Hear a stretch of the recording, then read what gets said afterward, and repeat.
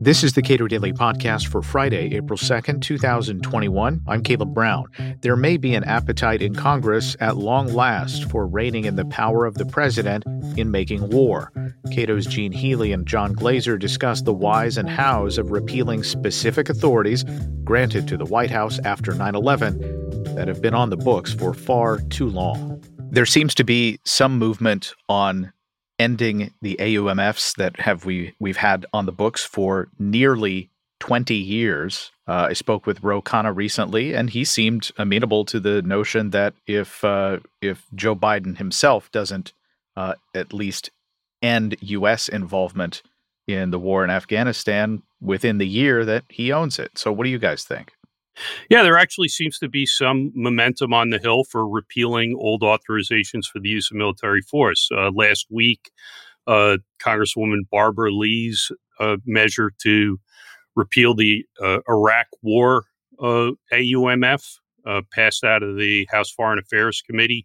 There's a similar bill in the Senate for Senators Tim Kaine and Todd Young to repeal the 2002 AUMF and the 1991 Gulf War AUMF. There's another measure in the House to repeal the 2002, 1991, and Eisenhower-era 1957 AUMF, all of which is good. There's also, the last week, there were dueling hearings in the House Rules Committee and the House Foreign Affairs Committee on broader war powers reform. So it's almost like some folks up there on the Hill are getting interested in doing their jobs and actually authorizing the wars that America fights, actually taking control over reclaiming congressional war powers is probably the most important job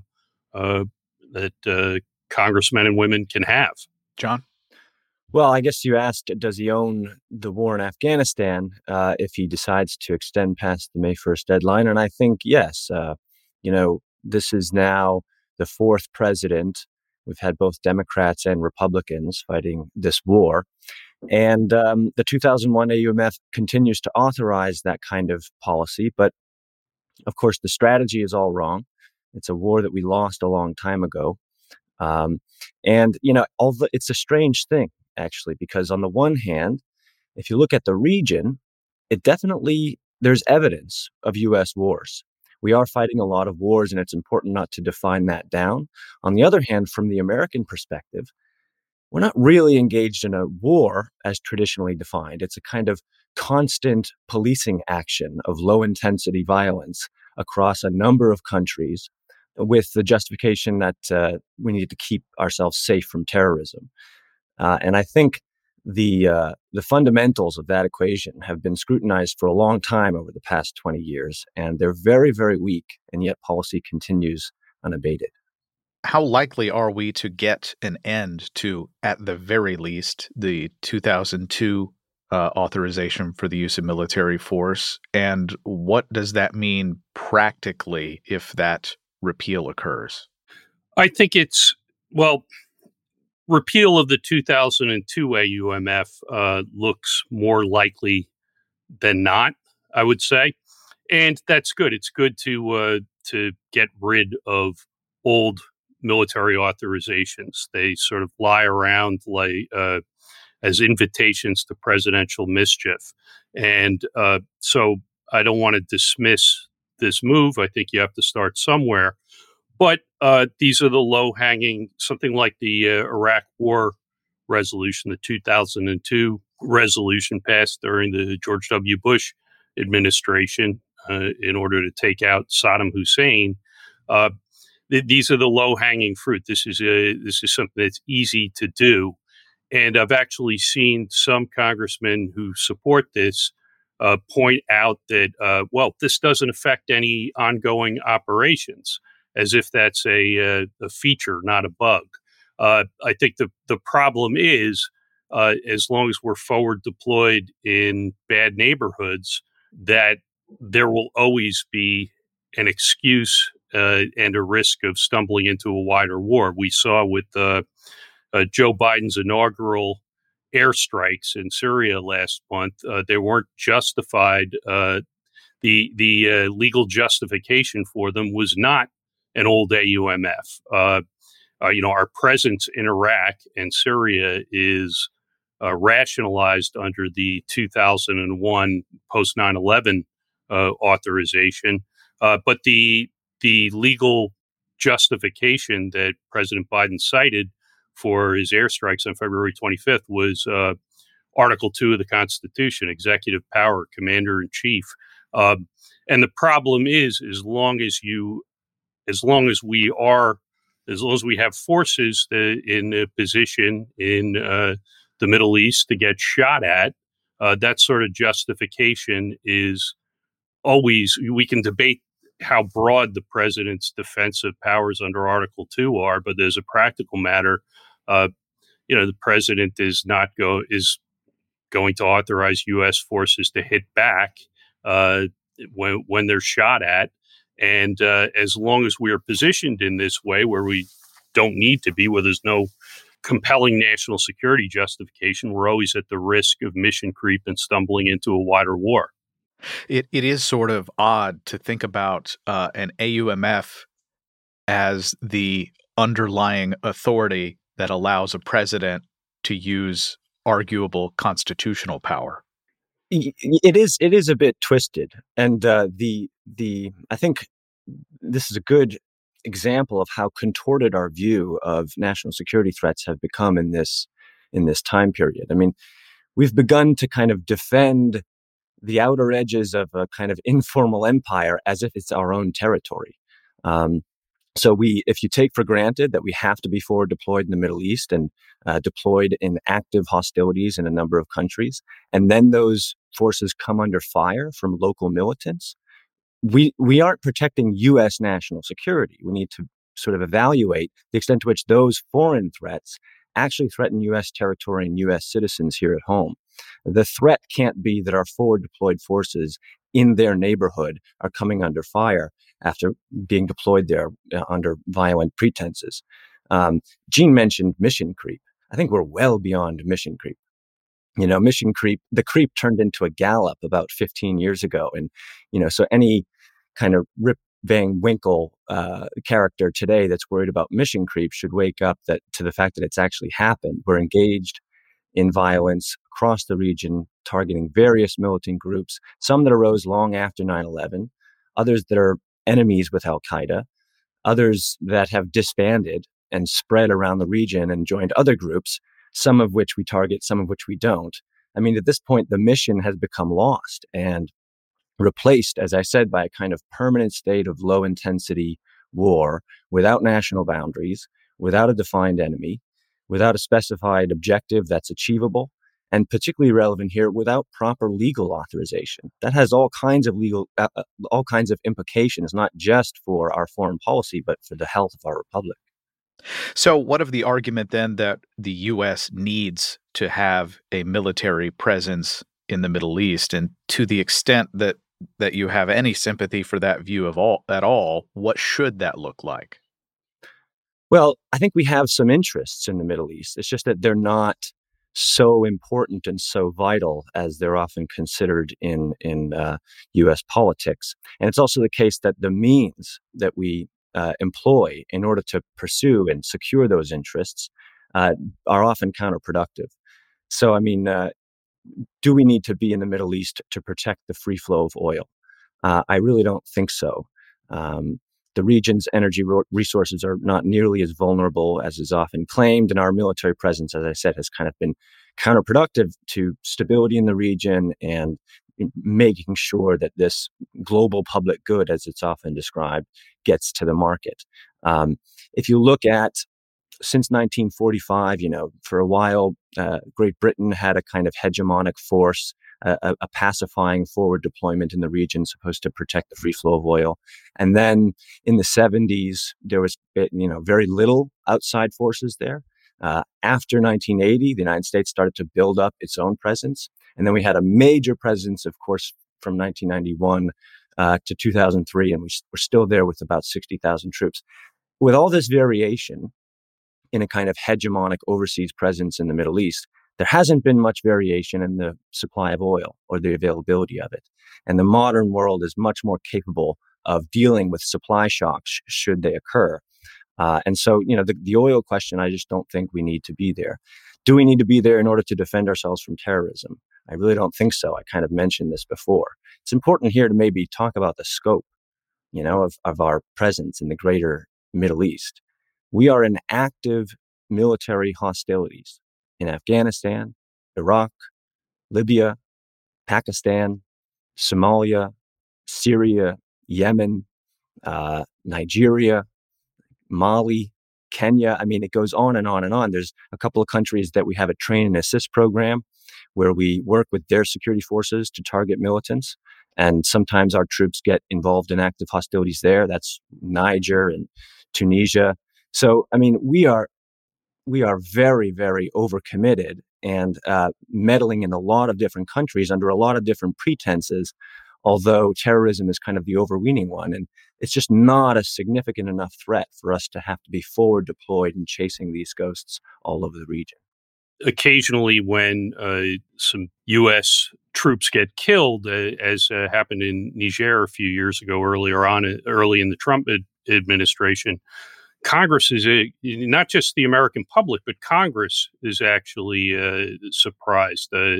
Lindsey Graham and some others around the time before soldiers got killed in Niger sort of professed surprise that we were over there.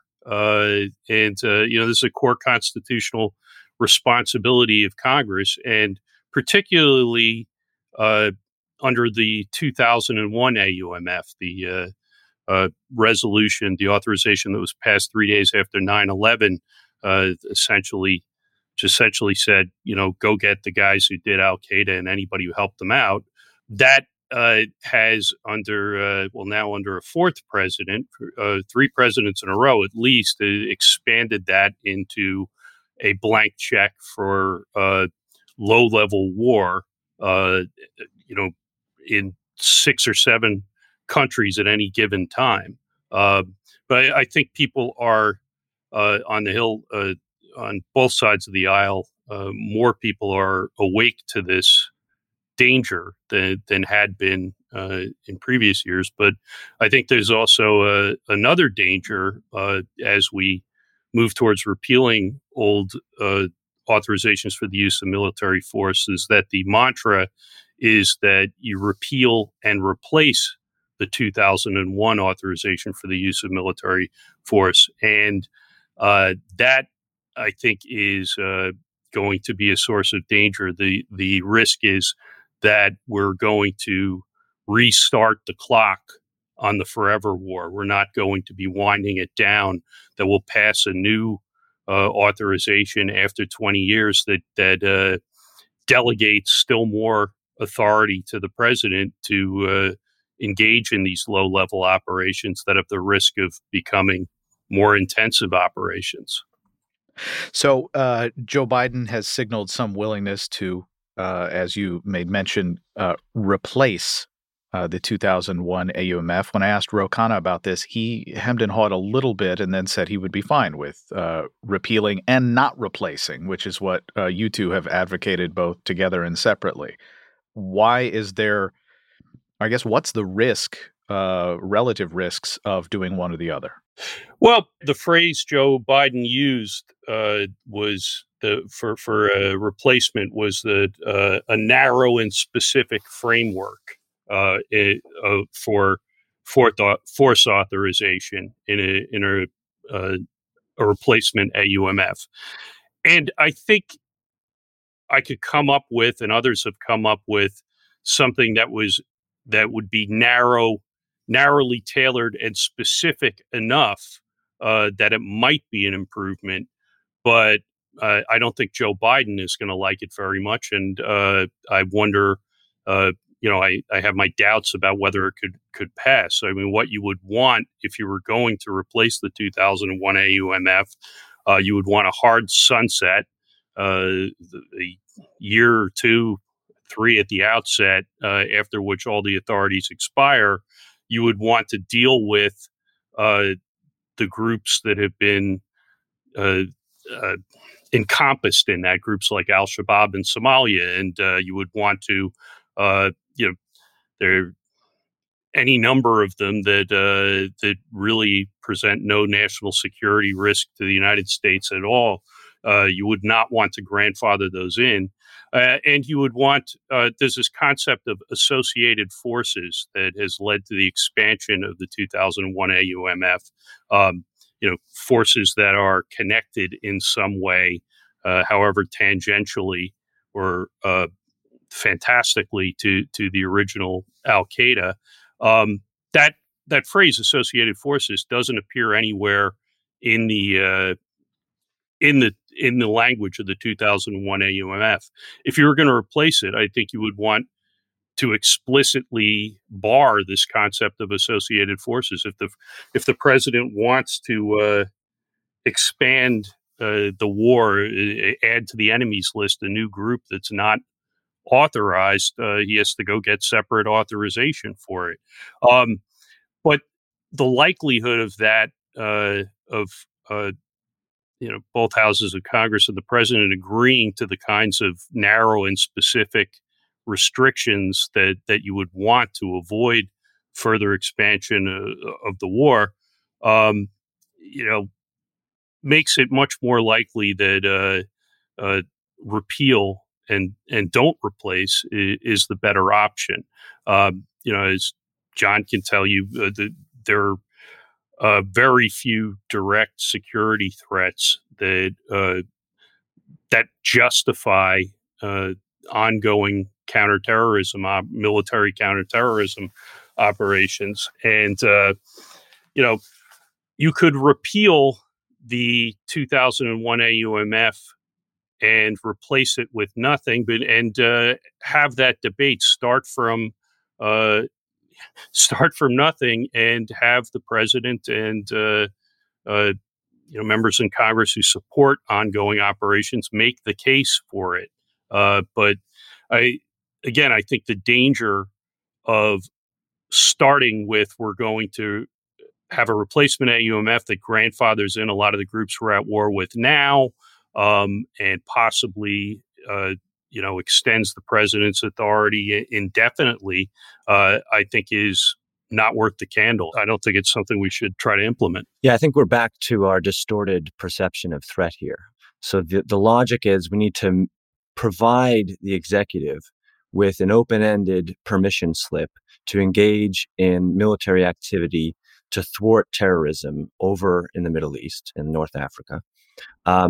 But we can't identify a specific or imminent threat to our national security in order to justify that. So it's easier just to, when it comes up, the president will have this opportunity. And that contorts the entire constitutional system. And it's also indicative of the fact that we can't seem to distinguish between roving militants half a world away with mostly local concerns, and a direct threat to the United States. 9/11 was such a traumatic event that basically terrorism as a buzzword terrifies both Americans and policymakers into adopting policies that are not only at odds with our constitutional system, but are contrary to our interests. If you just consider the amount of blood and treasure that we've expended in the Middle East over the past few decades, and then try to consider what kind of return on our investment have we actually received, I don't think you'll come up with a positive answer. We know now, I think, that a president will not resolve the GWOT, the global war on terrorism, on their own. They won't say, okay, we've won. You know why? Because there's barely any specific achievable mission mentioned. We don't know who the enemy is that we must defeat, and then we can come home. And without that end, the executive, I think, will continue to perpetuate these conflicts so long as they have the legal authorization. And Gene put it a little more nicely, but as he said, I am happy that the old and unused AUMFs are about to be repealed, or possibly about to be repealed. But I think the reason that they're about to be repealed is because they will have no effect on current operations. And so what we really need to do is focus on this 2001 authorization, which enables the executive branch to engage in constant, permanent, perpetual warfare for bad strategic reasons and bad national security reasons. And the president, if you're the president or a member of Congress who would like to continue conflict or engage in new conflicts, you're kind of out of the hot seat as long as these are on the books. You don't have to offer up specific justifications. No, you don't even have to be paying attention to the fact that they're going on. I mean, I've heard these operations referred to as mowing the lawn, playing whack-a-mole with jihadists that have no capability of threatening Americans. And any replacement for the 2001 AUMF that retains that basic framework is a mistake. Gene Healy is a vice president at the Cato Institute. John Glaser directs foreign policy studies at Cato. Subscribe to the Cato Daily Podcast anywhere you please, and follow us on Twitter @Cato Podcast.